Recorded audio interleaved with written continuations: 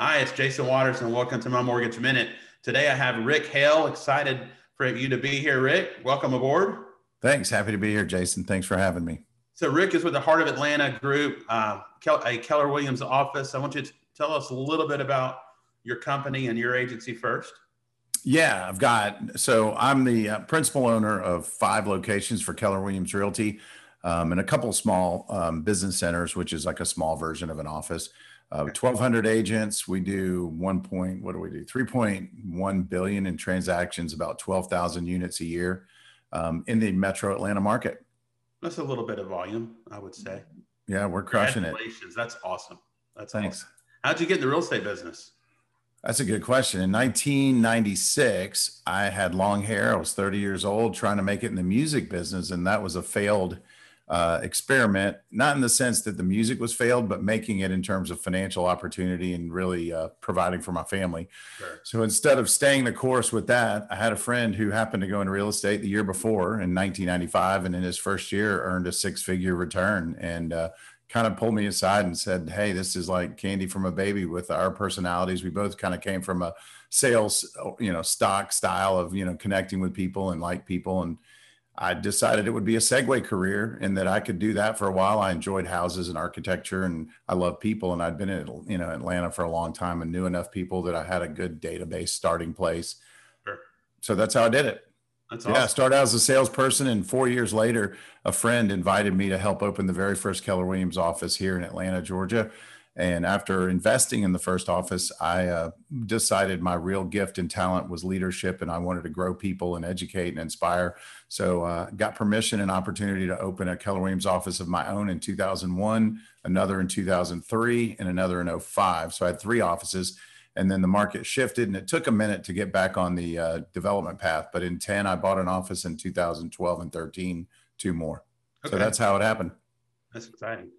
Yeah, I understand your pathway there. I started out as a loan officer, and then now I have 5 loan officers that report to me, and it just kind of grows and grows. And I really that's a tough transition period of like when you're still producing, but you're also coaching and trying to marry all that together. So. Agreed. I'm not where you are, but maybe I'm on my way. Yeah, man. It's progress, not perfection, that makes it happen. But and by the way, you might have cut your hair off, but you still got more than me. So I'm a little so real quickly, let's check, just like a temperature check on the market. I haven't seen anything change lately where, every offer, I'm still seeing there's 20 offers on a listing. It goes for $50,000 above asking price. Have you seen anything change in that regard? No, not significantly. Maybe it's slow to the extent it doesn't sell in 3 days. It takes 4 days. Yeah. But no, it's hot as hot gets, especially in key areas. Real estate's really a local experience. So you have to be careful saying it's hot, because I've had situations where certain suburban areas are a little less hot than others, and new construction competes where it doesn't in town. But with the rising cost in building materials, it makes resale values really attractive right now. Sure. So yeah, we're seeing 10, 15, 20 offers on a property. A lot of them are non-contingent or fully pre-approved, and subject only to showing up and signing paperwork. So we're finding that the more qualified, more cash-like you look, the better you are, which is why choosing a lender really matters that can get the job done. Yeah, I like cash-like because in the end of the day, the seller wants to get their money. They don't really care if that wire comes from a cash buyer or the wire comes from a lender. They just want to get their money. And a lender adds a little more risk in there, because what happens if something happens? So I get that. So I'm always saying we have to be pre-approved. Yeah. I need all the documents up front. We run it through underwriting. We make you look like a cash buyer, even if you're not, and then you sweeten the pot some other way. So exactly. Whether it's earnest money or deadlines, timelines, fewer contingencies, those things they matter. Yeah, I'm doing 0-day contingencies now because I'm out of underwriting in 24 hours. So I'm out of underwriting before they're out of due diligence. That's one of the things I'm doing. We're offering a $25 guarantee to the seller, saying if we don't close and it's our fault, we're going to write your check for $2,500.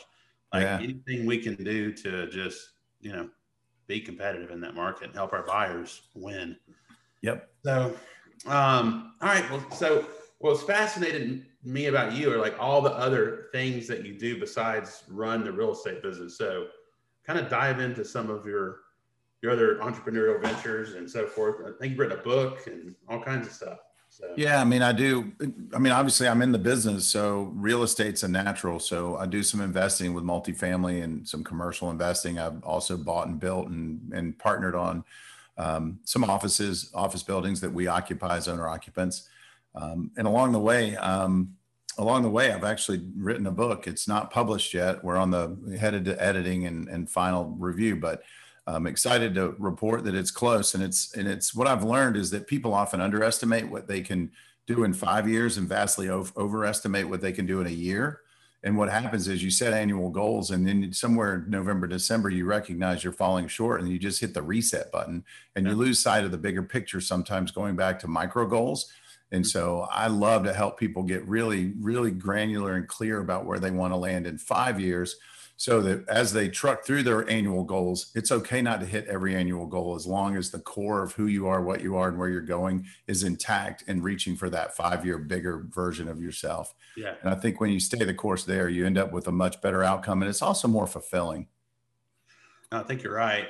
You would probably know this book. It's not 10X, but this Grant Cardone's book, 10X. But then there's maybe the 90-day year work year. You know what I'm talking about? 4 month work year. Is Yeah, that the one? 4 month. Yeah. Yeah, I've read that. Yeah. It's about sprinting and making sure that you compact your goals for the most part. So Yeah. So that you earn the right to do what you want when you want. And that's part of the 5 year thing too, that, at some point, if you're always running the rat race and you're just spinning the wheel, you never really know, how do you know when you're there? Like, how do you know when it's really time to turn left instead of right with your career, or to create options and opportunity? And a big part of this is enabling enough passive income to fund and fuel your life so that you truly do have freedom and choice. I think you're right. Without the passive income, and that could come about owning a company or when you can own a business, you can own real estate. There's multiple ways to do it. But people don't think outside the box on how they could do it. Yeah. But you're right. Without the passive income, you have a job, You have a job. Well, there's a great book called The Cash Flow Quadrant by Robert Kiyosaki. Yeah. And it speaks directly to that. Highly recommend you read it if folks that are listening, if you haven't. And it just talks about migrating from having a job to being self-employed to having a business, and then ultimately having investments. So, and the quadrants on the far right of the 4 boxes are owning a business and investments. And the goal, in my humble opinion, to having freedom and that ability to do what you want when you want, is to build enough stock in the right side of that equation. And interesting, the owner of our company, Gary Keller, taught me years ago that the definition of a business is something you can leave, Jason, for 6 months or longer. When you come back, it's as good or better. Yep. And if you can't leave and come back, you're still in sales and still an operator. And that's another litmus. You're 100% right. And that's what I'm trying to build. Like for my team, I don't have to own the company to own my business.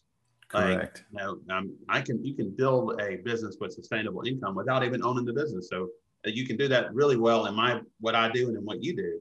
And so you got to figure out how to do it. So that's it. Well, I have a team now that I've had since 1996. Remember, I started in sales, and the assumption is when I moved into management and training, and coaching and consulting and training is my favorite thing to do. Unfortunately, training and consulting, there's a ceiling on how much you can make in that environment as an employee, where on the sales side, it's almost unlimited if you're really leveraged and do a good job with personal marketing, branding, and all of that. And so my migration into management didn't take away the income from sales, because I created a team, and that team runs autonomously, and I hired a leader for that team. And now I just share my gifts periodically, but not every day. And my team sells anywhere from $30 to $50 million in sales volume every year. And I don't list or show buyers homes anymore. And there's a great book by Gary Keller called The Millionaire Real Estate Agent. And it is a blueprint for how to build a robust, powerful team.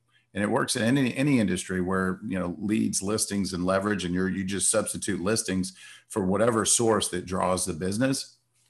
But, leads and leverage are everything. You're right. And then the rest are the people puzzle and how to support and create a service model that's winning. I have read the book, and I've read his real estate investment book as well. So I think they're cool. both good. Yeah, good stuff. It shaped my perception and my ability to win, for sure. Right.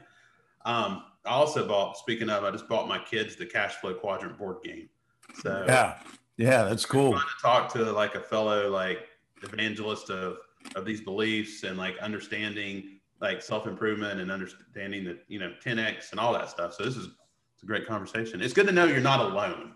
You know, I think it's brilliant that you did that. That's cool. That's not everybody's aware. There is a board game that you can play with your family, friends, even we even bring agents in occasionally play that game just to make sure they have their head around leverage and what real estate can do. Mm-hmm. And, you know, knowledge for the sake of just knowledge is great on trivia night, but it's not necessarily applicable to earning a great living or having great passive income. That's right. That's right. And there's not, speaking of leverage, there's not much other than real estate that can provide that kind of return and that kind of leverage. So, exactly right. And with low rates, it's time, you know, I have people that are skeptical right now because they say, oh, prices are too high. I said, well, there's no guarantee they're coming back down, and they probably not. So, but I will guarantee that rates are going up. That's the only piece I could offer on that.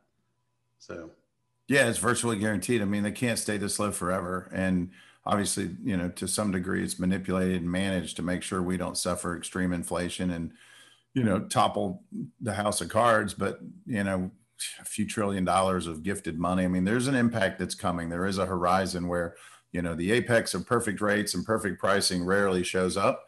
But because of low rates, you've got the affordability piece still makes sense in many cases. It does. It does. Any parting thoughts for us before we go? We're almost out of time. I mean, at this point, the perfect house and the perfect neighborhood and quality of life, if that's, you know, your driver, I wouldn't hesitate to write offers, and just be aware you may have to do things uniquely and creatively with your real estate agent and with your lender to make sure you're poised, like you said, to look cash-like or the most capable borrower in the stack. And so my advice is make sure you're armed and with the best professionals you can put by your left and right side. And, you know, it may take 3 or 4 houses to get the right one. It may be the first one. And so timing's a big deal, and a little bit of luck, but obviously you can tip the scales of luck with professionals at your service. Agreed. And I will never say enough good stuff about real estate agents. People that try to do it themselves, especially right now, they're not going to come out as well. So, yeah, it's not as easy as it looks on the outside looking in, for sure. No, nothing is it? No. So, all right. Well, thank you for coming on. How can folks get in touch with you? Rick at rickhale.com, RICK@RICKHALE.com. It's the easiest way to find me. Great. And you can find me on social media at Jason Waters. Look up Mortgage Minute, look up Cash Flow on any social media platform. You can call me at 404-403-8787. So until next time, take care.